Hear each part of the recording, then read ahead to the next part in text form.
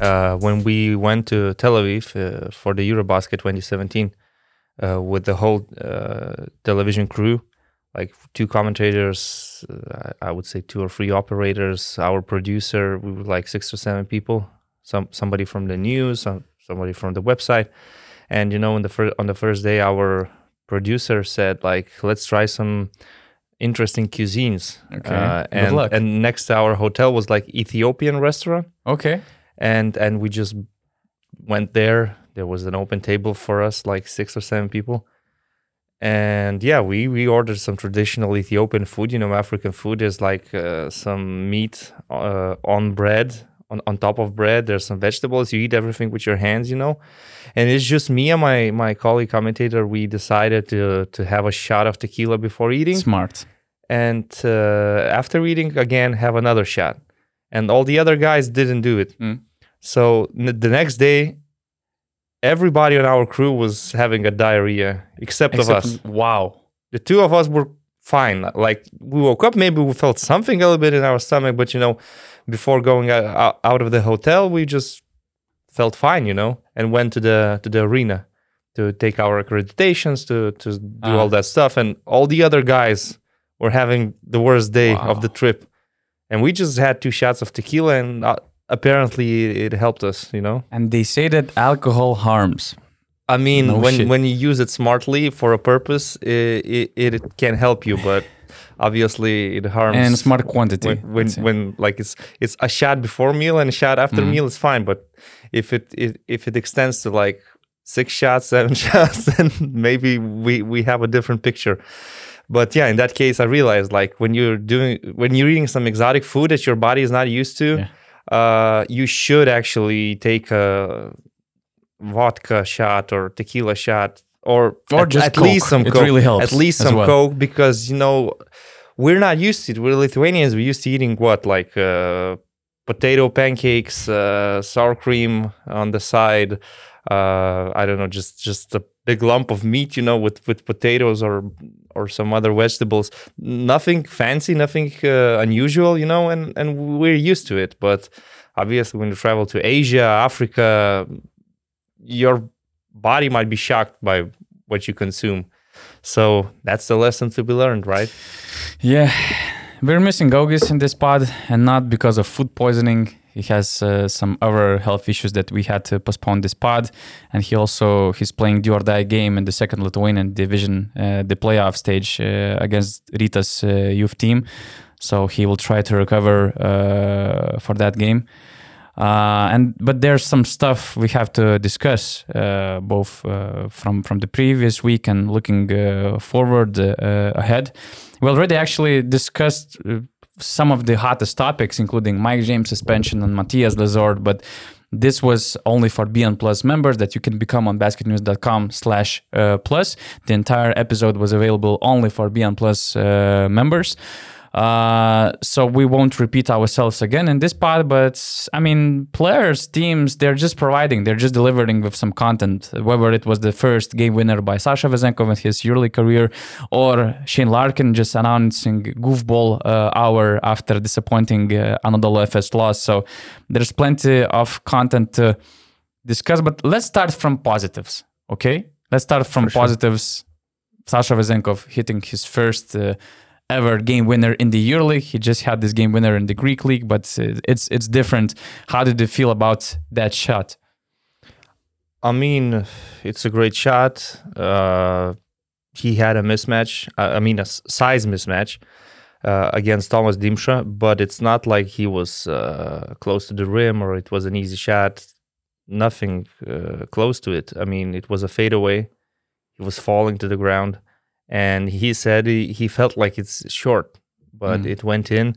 McKissick also said that he felt that it was short. But it was a perfect shot, And obviously before that, he hit a similar shot, again, with a smaller defender on him. So maybe that helped him as well.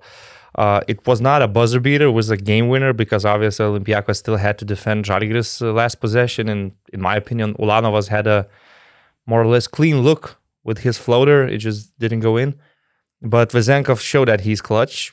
Of course, throughout the whole game, again, he did everything we're used to this season, like all these cuts to the basket assisted by Mustafa Fall, some 3-pointers, some mid-range shots, basically scoring without dribbling the ball. That's what he does all the time. But that shot, yeah, it was amazing, really, because you can say it's easy over a smaller defender, but when it's a fadeaway shot and he looked off balance to me, and he it's said really he hard. couldn't see the rim actually. Yeah, and we saw Mirotic hitting some similar shots, I think, in the past couple of seasons. But this time it was Vezenkov, and obviously it shows that not only he's a great player, not only he's an MVP frontrunner, but at the same time he's clutch, And that's the thing, because throughout the season, he was just delivering with amazing, spectacular, probably historical stats through the first 3 quarters. Yeah. And the fourth quarter, it was more about Kostas Lukas and some other guys just clinching wins and finishing the games. Now Lukas was out. He was not playing, and Sasha Vezenkov had the chance to decide the game. He did it, and EuroLeague actually put the headline and article after that game, saying Sasha Vezenkov took a huge step in MVP race with a game winner in Kaunas. Would you agree that this game winner kind of, not just Olympiacos clinched, they became the first EuroLeague team to clinch the playoff berth. Yeah. Would you agree that Vezenkov, this game winner, maybe it was just this missing piece, missing cherry on the cake, to say that, hey, this conversation, this whole race is over. No matter how we will finish the remaining of the regular season. And unfortunately, we have the playoffs that probably counts in this MVP consideration in the EuroLeague. But even besides that, if it's enough to say that Vezenkov is MVP. Maybe it's enough in our eyes, but in the actual voting, you need to get to the Final Four. There's no other way. I cannot imagine in this system where we're not treating it as a regular season award. I cannot imagine somebody being an MVP after losing a quarterfinal series. So in the end, you win the regular season. You're the first seed. You have the best numbers and everything. But if you lose the best of 5, you're not going to get the MVP, in my opinion. Maybe it depends. It depends on who you have next. Because do you see any other, somebody who's closest to Vezenkov? Because for me personally, there are a lot of guys, but I wouldn't exclude one person that you could say, oh, if not Vezenkov, that's him for sure. And maybe that also could help Vezenkov even if they lose the playoff series. Let's say Matias Lesoren, if Partizan push for the Final Four somehow. If they win over Olympiacos, for instance, and Lesoren is dominating. For example. I'm just saying that we saw how Mirotic, even not last season, but the season before, even after making it to the Final Four, he just struggled in the series versus Zenit, and that cost him the MVP, because in the regular season, it was clear that he's the MVP. Micic is behind him, but after what happened in the playoff series, it all shifted towards Micic, and he was awarded the MVP. So in my opinion, again, it should be a regular season award. Yeah. The playoffs shouldn't even count to this.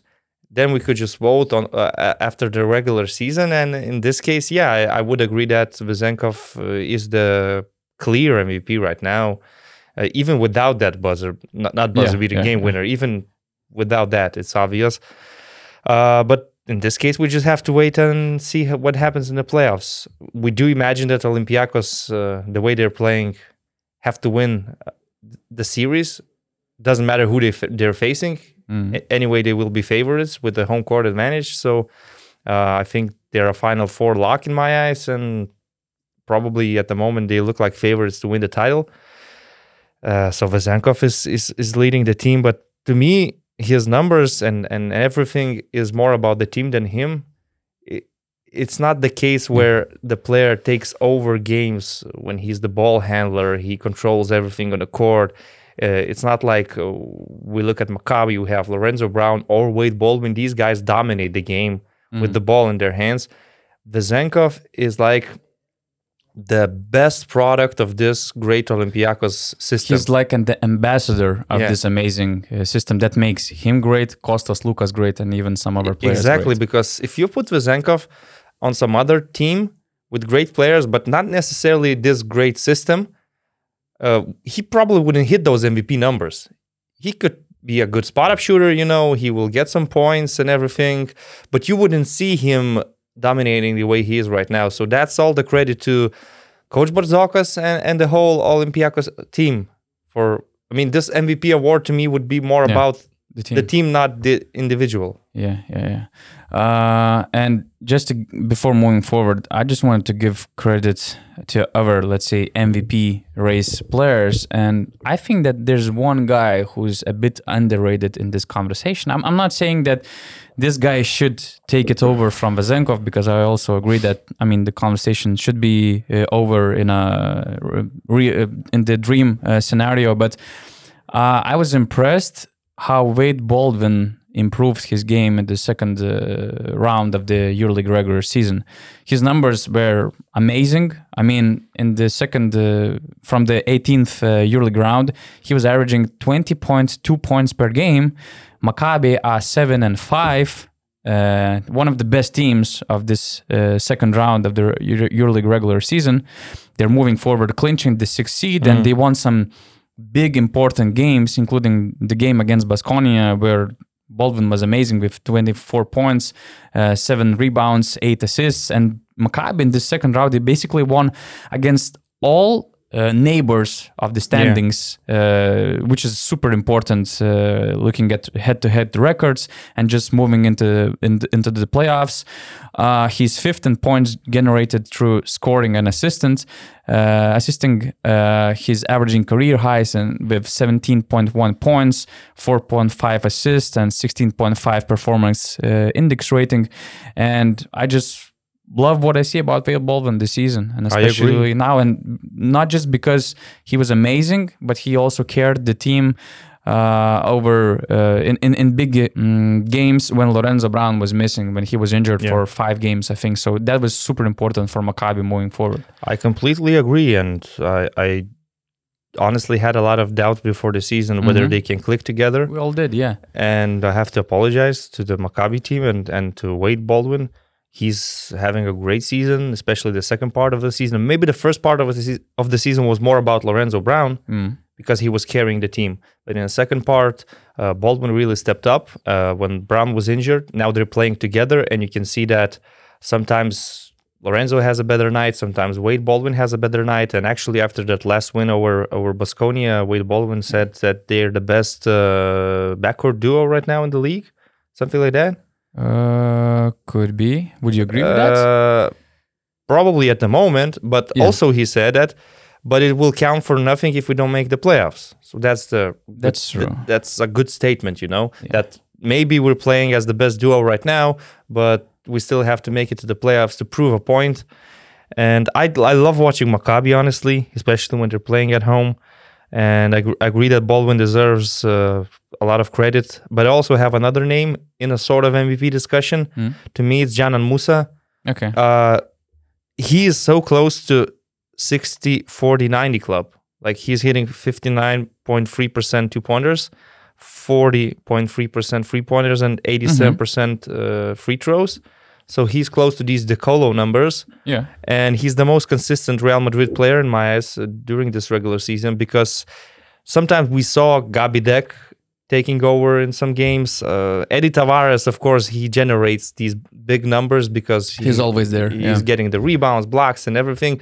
But when you're thinking about who's leading that team, who's leading the offense this season, to me, it's Canan Musa. And he is, well, let's be real, a rookie in the EuroLeague, because his past experiences in the EuroLeague shouldn't count because he barely even played or was too young when he was with Olympiacos. So he was with Efes, I think. I mean, he also played for with Efes, or what team was he before he went to the NBA? Team, I think. Maybe it was Zagreb? Yeah. I'm sorry, not Olympiacos. It was Cedevita. Yeah. Okay. And he played like 10 games. But he was already good, but I mean, it was different EuroLeague, different environment. It's his first real EuroLeague season, and he's just so consistent, and he's winning games for Real Madrid. So I think he's in the discussion as well. Again, if it happens so that in the playoffs, let's say Olympiacos faces some struggles. Yeah. Vezenkov struggles maybe, and Real Madrid just wins a clean sweep series, and Janan Musa is averaging like 20 points per game. That gives him some hope of winning the MVP. But to me, he's maybe the future MVP of the EuroLeague. Maybe in the future he can win this award. But right now, it's Vezenkov. We're just talking about the other guys as sort of being in the picture, but not like in a close race. Mm-hmm. I agree. And regarding Vezenkov, I had this question. You already mentioned that we had wrong takes, wrong opinions last summer about some EuroLeague players, about some EuroLeague teams. And I just wanted to compare your thinking of potential future in the NBA for Vezenkov last summer and how your opinion has changed throughout the season, watching him dominating and probably watching him at the peak of his game. It's really hard to see him playing even better. I mean, he was already doing historical stuff in the first part of the season. Okay, in the second part of the season, it was not so easy to, to keep that crazy momentum, but probably we're witnessing peak Vezenkov. Is peak Vezenkov enough for the NBA, and in what ways your opinion has changed regarding his NBA potential? My opinion didn't change much, honestly. It all depends on the environment, whether the team that could sign him would play to his strengths. If we're talking right now about Sacramento Kings, well, they have a big man creating, a European player, Domantas Sabonis. We have De'Aaron Fox, their point guard. They play a lot of handoff actions. They have good ball movement. And Vezenkov is very good moving off the ball. But NBA scouts will always have doubts about him, whether he's a 3 or a 4. Is he capable of defending? Does he contain the necessary athleticism to play in the NBA and all that stuff? And my doubt is about the NBA rather than Vezenkov himself. I imagine that NBA teams might see him as a role player and just put him as a spot-up shooter somewhere in their spacing. And in that case, I cannot see him being successful in the NBA environment. Like I said, to me, him being the MVP of the season is more about the Olympiacos system rather than just him. Do I see an NBA team playing to his strengths? If they sign him as a role player, a backup, or something like that, I don't think so. I think he's EuroLeague star material, but the NBA maybe doesn't fit his strengths. That's a good point, because I remember I had this conversation about Nicola Melli. Nicola Melli was also put something like a spot-up shooter in the NBA environment in New Orleans. And I remember having this conversation where Melli, he had enough of the NBA because he felt that he could do way more things, posting, passing, shooting. He didn't feel as just a spot-up shooter. But that's the problem. That's different from what NBA team needs and what they expect from you. And they don't need another player who could, carry the ball and stuff like that. So I think it's the same for Vezenkov. It's one of those doubts that the NBA people also have, the role he gonna get. Because I had some interesting, I had multiple conversations with NBA people, and they said that if you put him as a spot-up shooter, for instance, he's not as good as Nikola Mirotic was in the NBA. They have doubts if he could not use to his strengths, if he could be as efficient even as maybe Maxi Kleber is in Dallas. There are, his athleticism, his defense, of course, those question marks that he always had. But I believe that in Europe, there's, this hype, this excitement about his future, why he couldn't play in the NBA, being such a great off-ball player.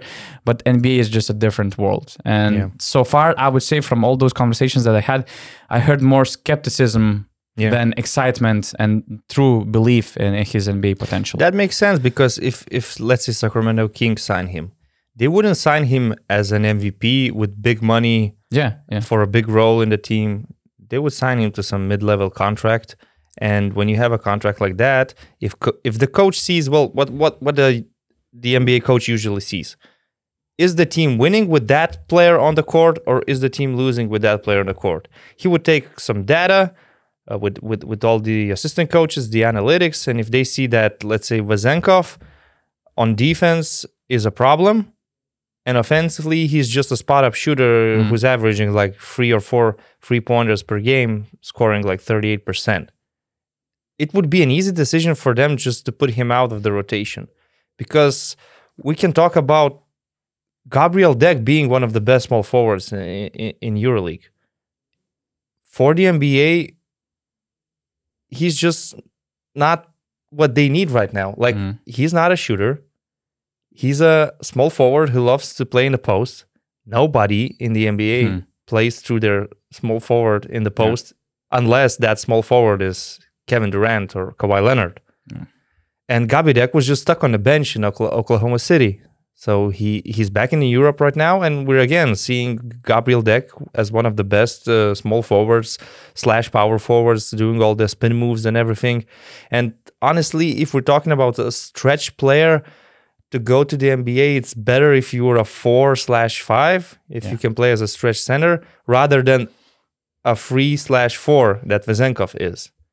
I would love to see him continuing with Olympiacos for more years, actually, because I just doubt that NBA is the right fit for him. Yeah, and even though Vezenkov, he doesn't require the ball, he's a great off-ball player, but it's still, to use his strengths, you need to involve him. And that takes... For sure.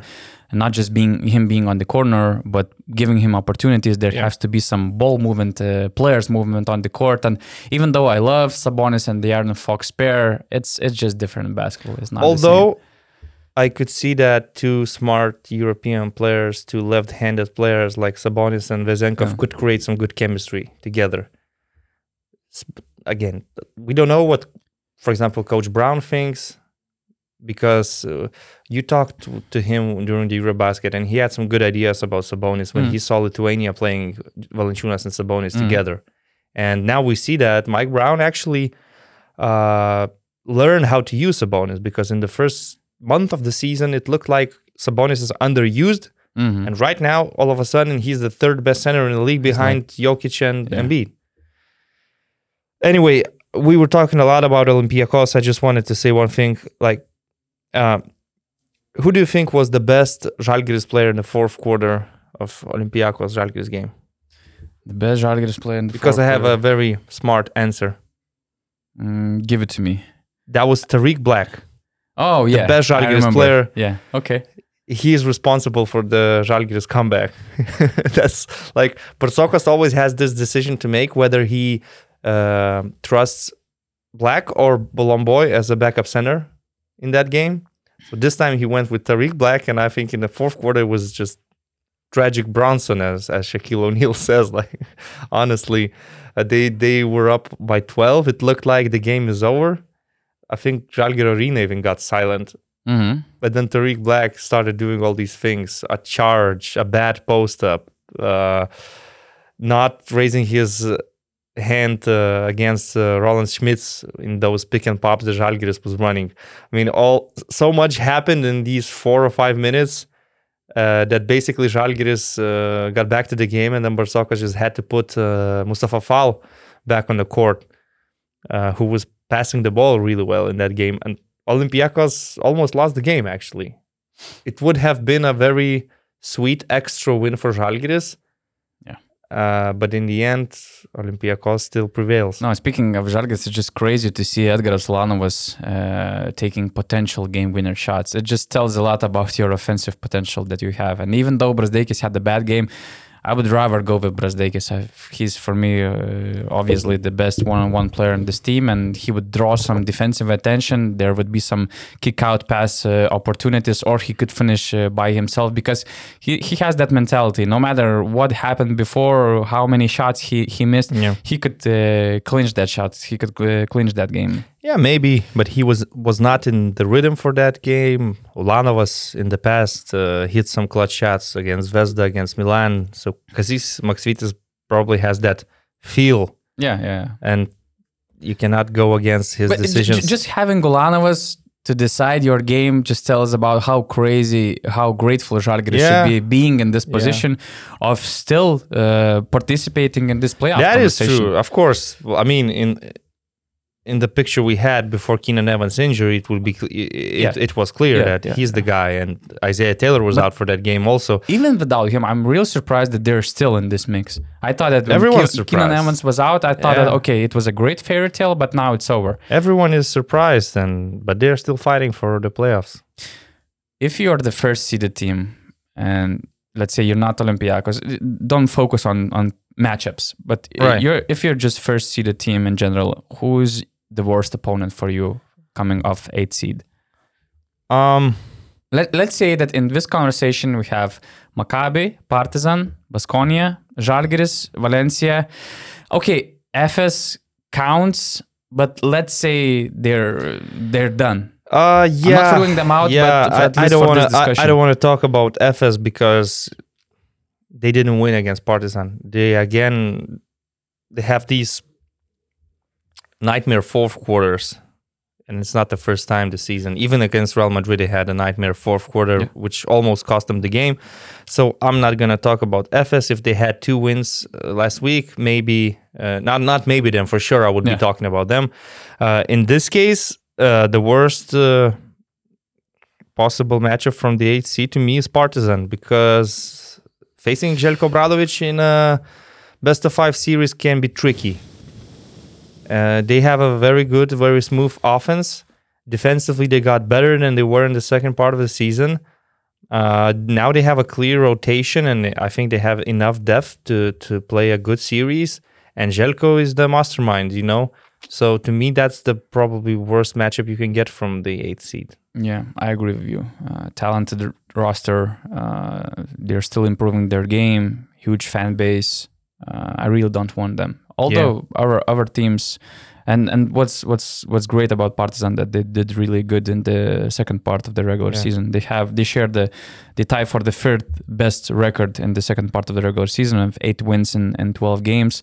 For instance, Olympiacos is the best second part season team with 10 wins in 12 games. Madrid has 9-3, and then there comes Fener, Maccabi, and Valencia with 7 wins. I just tried to check the record of all those teams playing against top 5 teams, and I was a bit surprised to see that actually Partizan has the worst record, but they still have at least few games to play against these top teams. Partizan, they have 2 wins in 6 games. And I was surprised to see Valencia on top of this list. They won 4 of 8 games against top 5 teams, and they haven't lost more than by 7 points against these top 5 teams. Okay.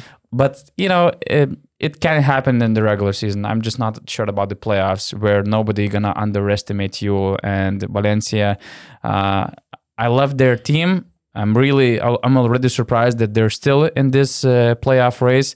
But they have the 16th worst defensive rating in the second part of the regular season. And I'm not really a big believer of those teams that rely in offense if we speak about Game 5 series.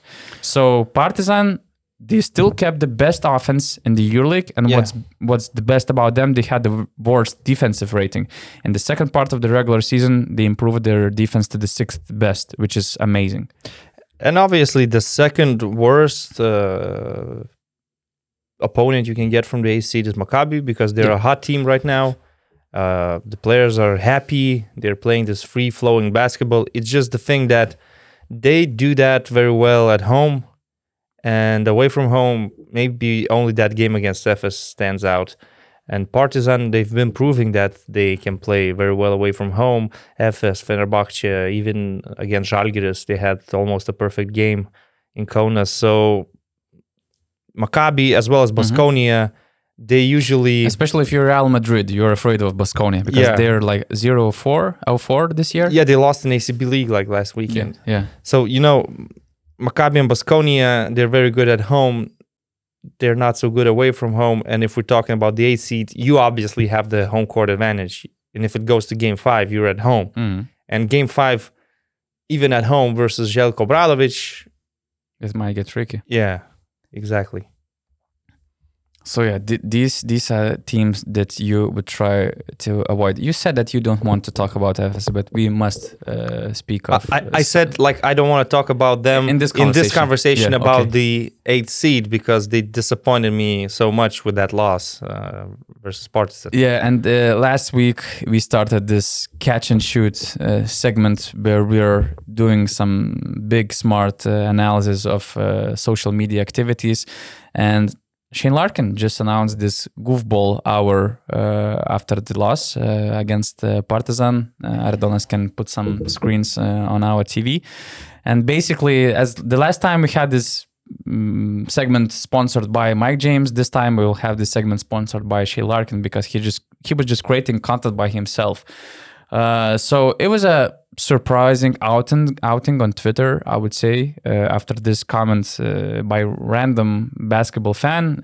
He tweeted this after just I think it was just FS tweet or something about the game, with the poster of the game. Yeah. Out of the playoffs, well done, guys. Thank you, Shane Larkin. Phenomenal performance again, and it got Shane Larkin on fire. He said that most important game of the year, and I played 22 minutes in the last in the last 3 minutes of the game out of reach. So shut that shit up, Goofy. And it just started. What was your reaction? Watching him going off on Twitter and focusing in first tweets, focusing on his playing time. I mean, players going out on Twitter doesn't even surprise me anymore. It just happens with the NBA players, with the EuroLeague players. And I can understand his frustration, first of all. We actually asked our colleague, former player Linas Kleisa on Lithuanian podcast, what does he think about it? Because he was a star player for Olympiacos. And he says, I understand Shea Larkin. He's one of the best players. He shouldn't play just 22 minutes. And in this case, I agree. He was underplayed in that game. Maybe you can say mistreated. He is one of the best guards in the league, and it's unimaginable that in the most important game of the season he plays just 22 minutes, especially knowing that on Tuesday versus Real Madrid he was cooking, and he basically hit the most important shot of the game with 1 minute left. That was a 3-pointer when they were down by 1. So I understand Shane Larkin. I understand his frustration. I do believe he's right in this situation, but should he talk about it so much publicly? That's a matter of opinion. Maybe you can discuss these things internally with your coach, with your teammates and everything. And now he just started responding to random fans on Twitter, complaining about his playing time.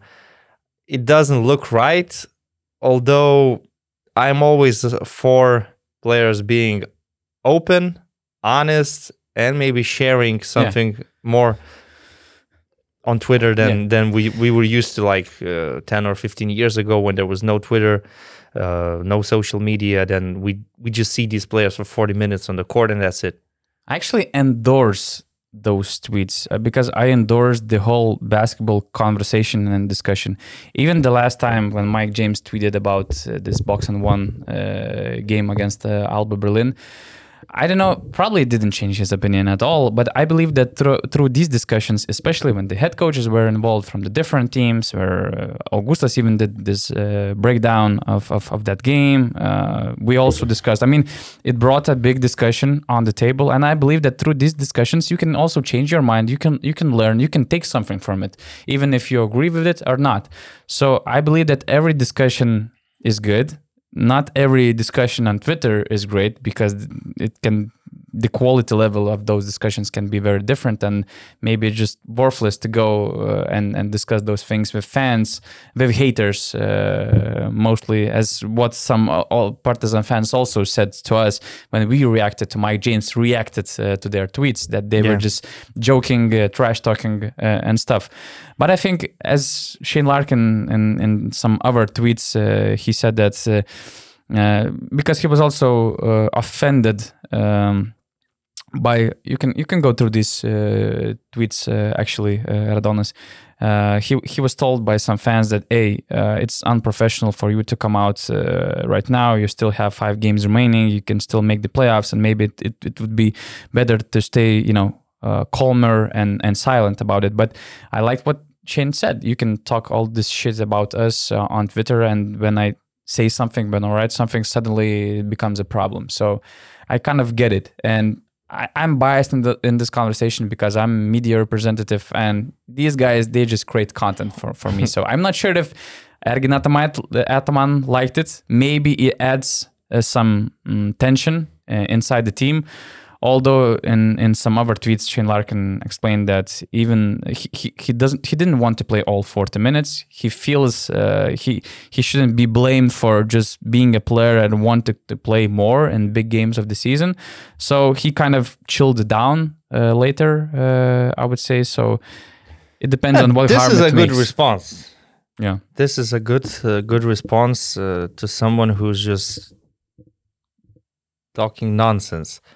But you and Will better end the friendship with Mike James. This could be the best advice of your career. What? Who are you to give advices to a back-to-back champion about his career? Yeah. Honestly, but that's the thing. We don't have a problem with those tweets, right? But what's important, whether his own teammates, coaches, and even staff, but whether they have a problem with it, and if maybe they don't or not. Maybe they don't want players to be so public about internal issues like playing time. But what's the difference if he actually said something like that inside the team? I mean, if that's the first time he came out with these we don't know what happens in the locker room. We don't know their private conversations. But I mean, sometimes some things should stay there. Yeah. And when it goes on Twitter, obviously there are people siding with the coach and some people siding with the player. You always have these like two camps. One will say that in this game his performance was not good enough, so the coach is right to play him just 22 minutes. And the others will say, look, but he's one of the best guards in the league. He should be trusted more.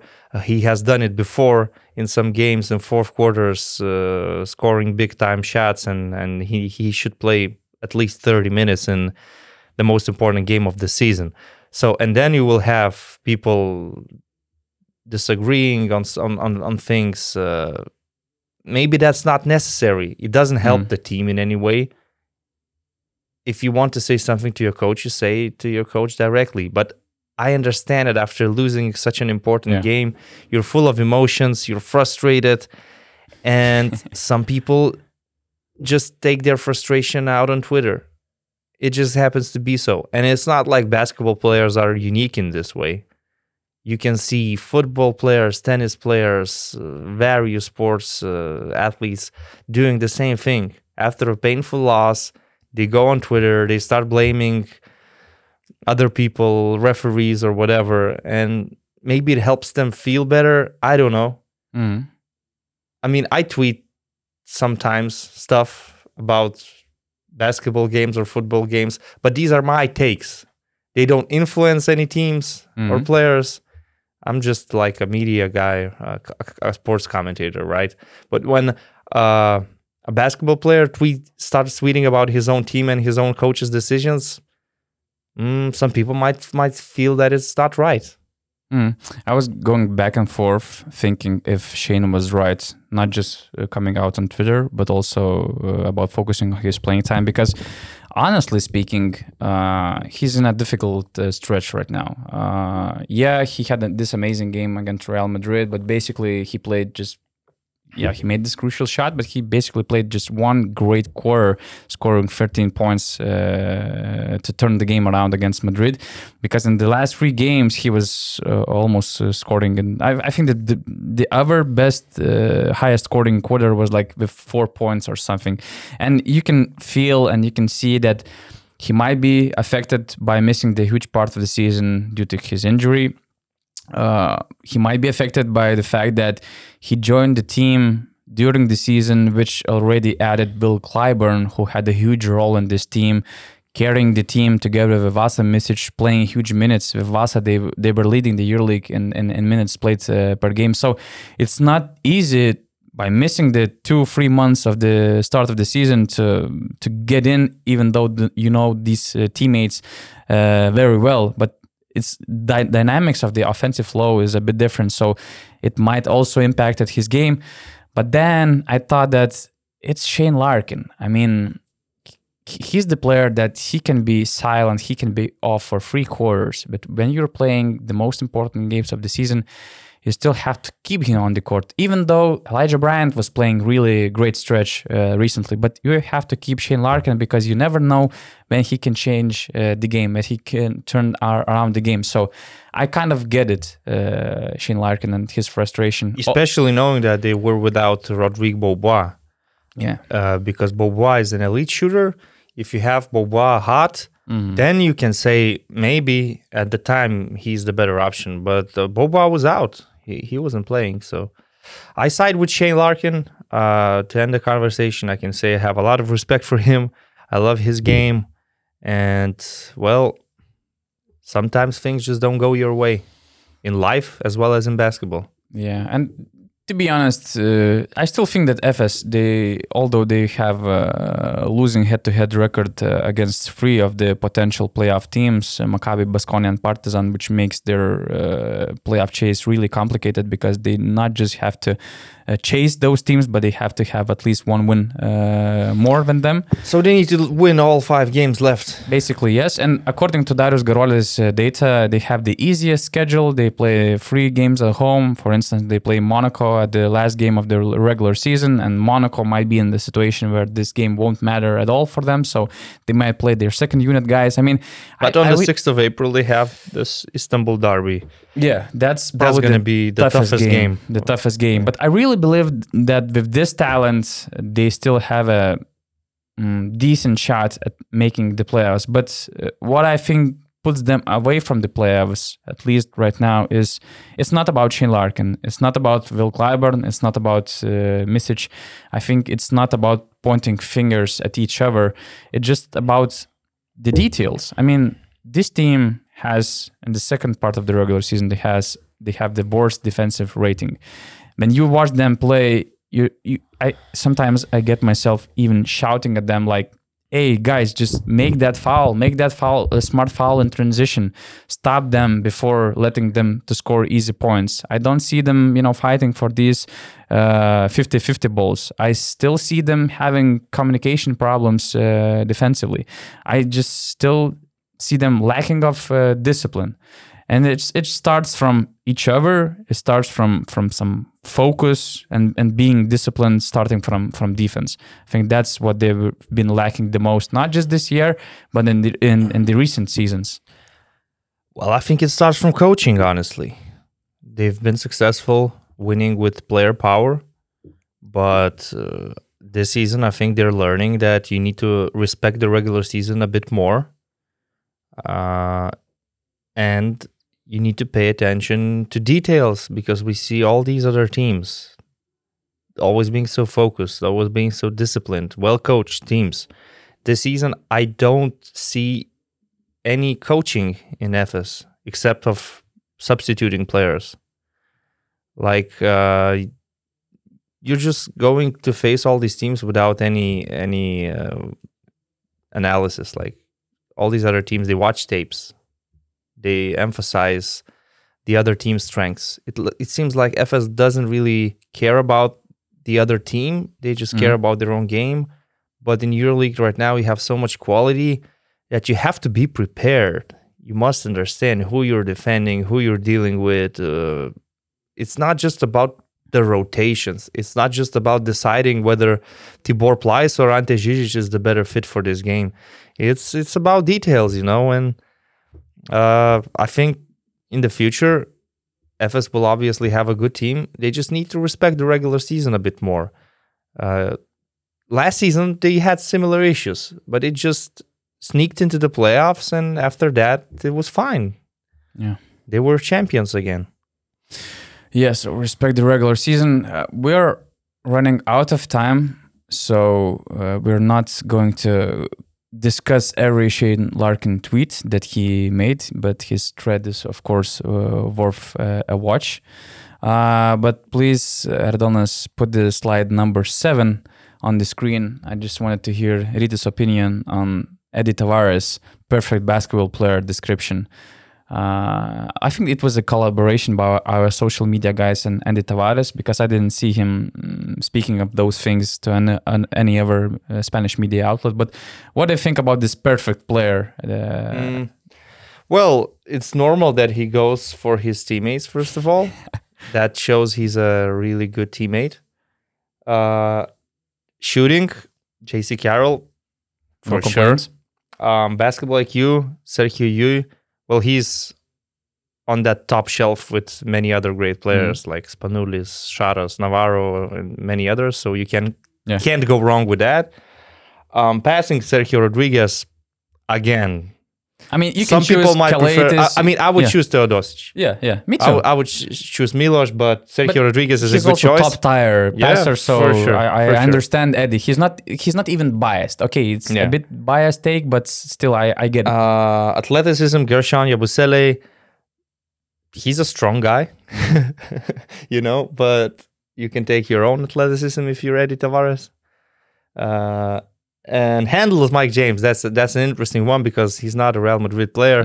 But I do believe that Eddie Tavares suffered from Mike James' handles this season, and he respects his game and respects his skills. So for sure, Mike James has sick handles.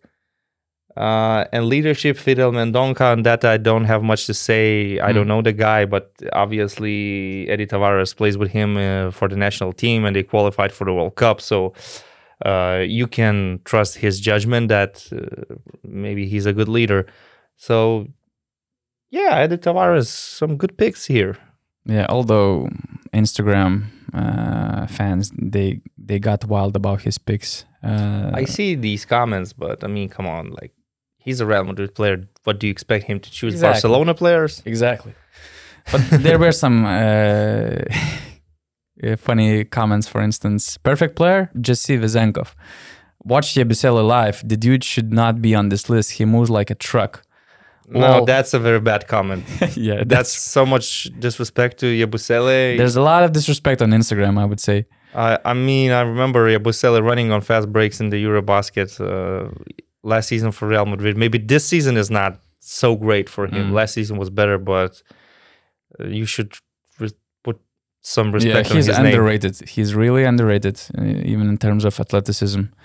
Man never heard of Serbia. Of course, what an odd list.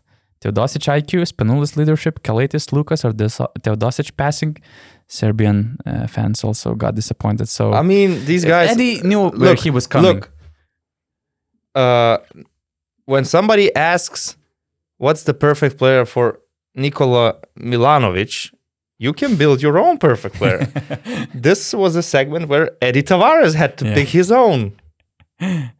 That's it. Yeah. And just for the last part of the pod, actually this segment was inspired by one Olympiacos fan who was commentating in our Basket News Twitter profile under Bogdan Bogdanovic news. Bogdanovic signed a new 4-year deal with Atlanta Hawks. It's a lucrative 68 million extension starting from the following year. And that was a great comment by this Olympiacos fan. He said that he will be 35 and his contract finish, and we may never see him again in EuroLeague. And it got me a bit nostalgic, and I thought of some of a little bit random Europeans that I would put it for you, and I will ask, what do you think? If we will ever see them again in Europe or not, based on their connection with European basketball, with some teams, based on their potential to be on a decline in the NBA and all the other factors. So just for the beginning, actually, what do you think about Bogdanovic? Do you see him returning? Well, first of all, I think it's a very good extension.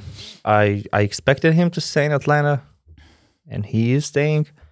But about him returning, I could see him playing, let's say, for Fenerbahce the same way Bielica does right now, or maybe finishing with Partizan. I could see that happening. Yeah, it probably depends on what kind of experience he will have with the Atlanta Hawks. If they won't compete for the title, if he won't be traded to the title There team. are so many factors. Yeah, this example is how's really he great. feeling at the age of 35 or 36? Does he feel like he still has something to offer? Injuries and everything. But in general, I do see him because he seems very interested in what happens in the EuroLeague. He follows his favorite teams and watches games, and we see him visiting the Final Four events. So, yeah. Boban Marjanovic turns 35 this summer, I think. He's on an expiring contract with Houston. He earns less than $1 million, and he averaged career low of 3.2 points and 1.7 rebounds in 5 minutes during his tenure with Houston. What do you think about this? NBA teams like him because of his locker room presence. NBA players like being around him. Maybe my guess would be that he continues signing these 1 year he should contracts. sign in LA and also do some part of basketball stuff and then Hollywood stuff probably. Should be a part-time basketball player. New career possibility. So I do see him signing, let's say this summer, again, a 1 year contract with some NBA team, and maybe he won't even play in Europe again. The last time he was there, it was 2014-15 season. He averaged double-double for a Red Star, and he made the first All EuroLeague team. Yeah. Dennis Schroeder turns 30 this September. He's on an expiring contract with Lakers, but he had a decent season with 12.7 points, 4.6 assists. But knowing how guards decline, and I'm not speaking about him returning to Europe in 3 or 2 years, maybe in 5 and 6, maybe kind of having Isaiah Thomas example or some others. Do you see him ever playing in Europe again? No. To me, he's an NBA player. NBA is his style. Right now, he is better for the national team than he was like 3 or 4 years ago. He's more mature and everything. He's a better leader. We saw it in the Eurobasket, so we will continue seeing him playing for the German national team. But I don't see him in the EuroLeague or in the Bundesliga. He's having a good season in the NBA right now, especially in those games where LeBron James is out. He's more of a ball handler, and he is definitely a good fit for Lakers right now. So maybe they will even decide to keep him. And I just don't think a European comeback is a huge possibility. I do see him playing 3 or 4 more years in the NBA at least. Yeah, for me, he doesn't have that bond with European club competitions, and he has this. For me, I think that he has this NBA mentality. Although he played for Braunschweig 10 years ago, and he was averaging 12 points in the German league when he was 19. Furkan Korkmaz. He turns 26 this summer. He's on his second year of his 3-year contract, $15 million contract with Philadelphia. Average career lows in Philly with 3.6 points in 9 minutes. He requested a trade. He is a good shooter. NBA teams need players like that. He will find a roster spot for sure right now, and he's still pretty young. What is he, like 26, 25? Yeah, I mean, he turns 26 this summer. Okay, so I can see him being back in Europe, but after 5 or 6 years, not right now, definitely. Maybe to Efes, where he has played before moving to the NBA. Sometime later in his career, yes, but right now he's still NBA material, and you cannot judge him based on what's happening right now. You can remember what happened last season or even the season before, where he was a really solid, reliable shooter for the Philadelphia 76ers, even made some clutch shots. So he will get a roster spot next season for sure. Evan Fournier turns 31 in the beginning of the next season. He's in his second year of his 4-year, $73 million deal with the New York Knicks, but Knicks has the option for the 24-25 season. He averages 6.8 points in 18 minutes on 35% field goal shooting, and it's his lowest since his rookie season. Yeah, and he doesn't even play. Yeah. He doesn't even play right now. It's obvious he's not going to play in the playoffs. He's going to be kept on the bench. And it's only about the Knicks, or he might have a hard time. I'm not so sure. I mean, the Knicks are keeping Derrick Rose on the bench as well, so it's. Tom Thibodeau is one of those coaches that loves to have a really clear rotation. of 8 or 9 players, and for others it's a struggle. Maybe some team will give him a chance, but we even saw in the Eurobasket that he's declined a little bit. I would like to see him in Europe. I hope we will see him in next few years. Obviously, now he's targeting the Paris Olympics, so he needs to decide what's best for him. Should he have more competitive playing time in the 23-24 season, let's say in the EuroLeague? Or should he just stay in the NBA where there's the risk you'll be kept on the bench? So if in the summer, does he become a free agent in the summer? No, not yet. He still has 1 year guaranteed deal. Well, then maybe he needs to ask for a trade or a buyout or something like that, because it's obvious that with the Knicks, it's like a dead end right now. And it seems like that he's not the guy who is okay with sitting on the bench. So. No, I don't think so. Although you can see him cheering for his teammates and everything, but I don't think he's a baller. I don't think he's happy with the current situation. Serge Ibaka, he turns 34 before the season. A free agent, was waived by Pacers, just traded by Milwaukee Bucks. Average career low 4.1 points and 2.8 rebounds this season. Somehow I have a feeling that he's gonna play in the ACB league. Okay. Somehow I do believe in that. During the lockout year, he played for Real Madrid. So I do have that feeling he's gonna play at least one season somewhere in Spain. Maybe Manresa, where he was playing when he was 19. I don't know. I'm just saying Spain, obviously, ACB league. But maybe he can still sign a veteran's contract for at least one more year in the NBA. But yeah, he's one of those players that definitely declined in the recent years. And just the last guy of this list, Jonas Valanciunas, turns 31 this summer.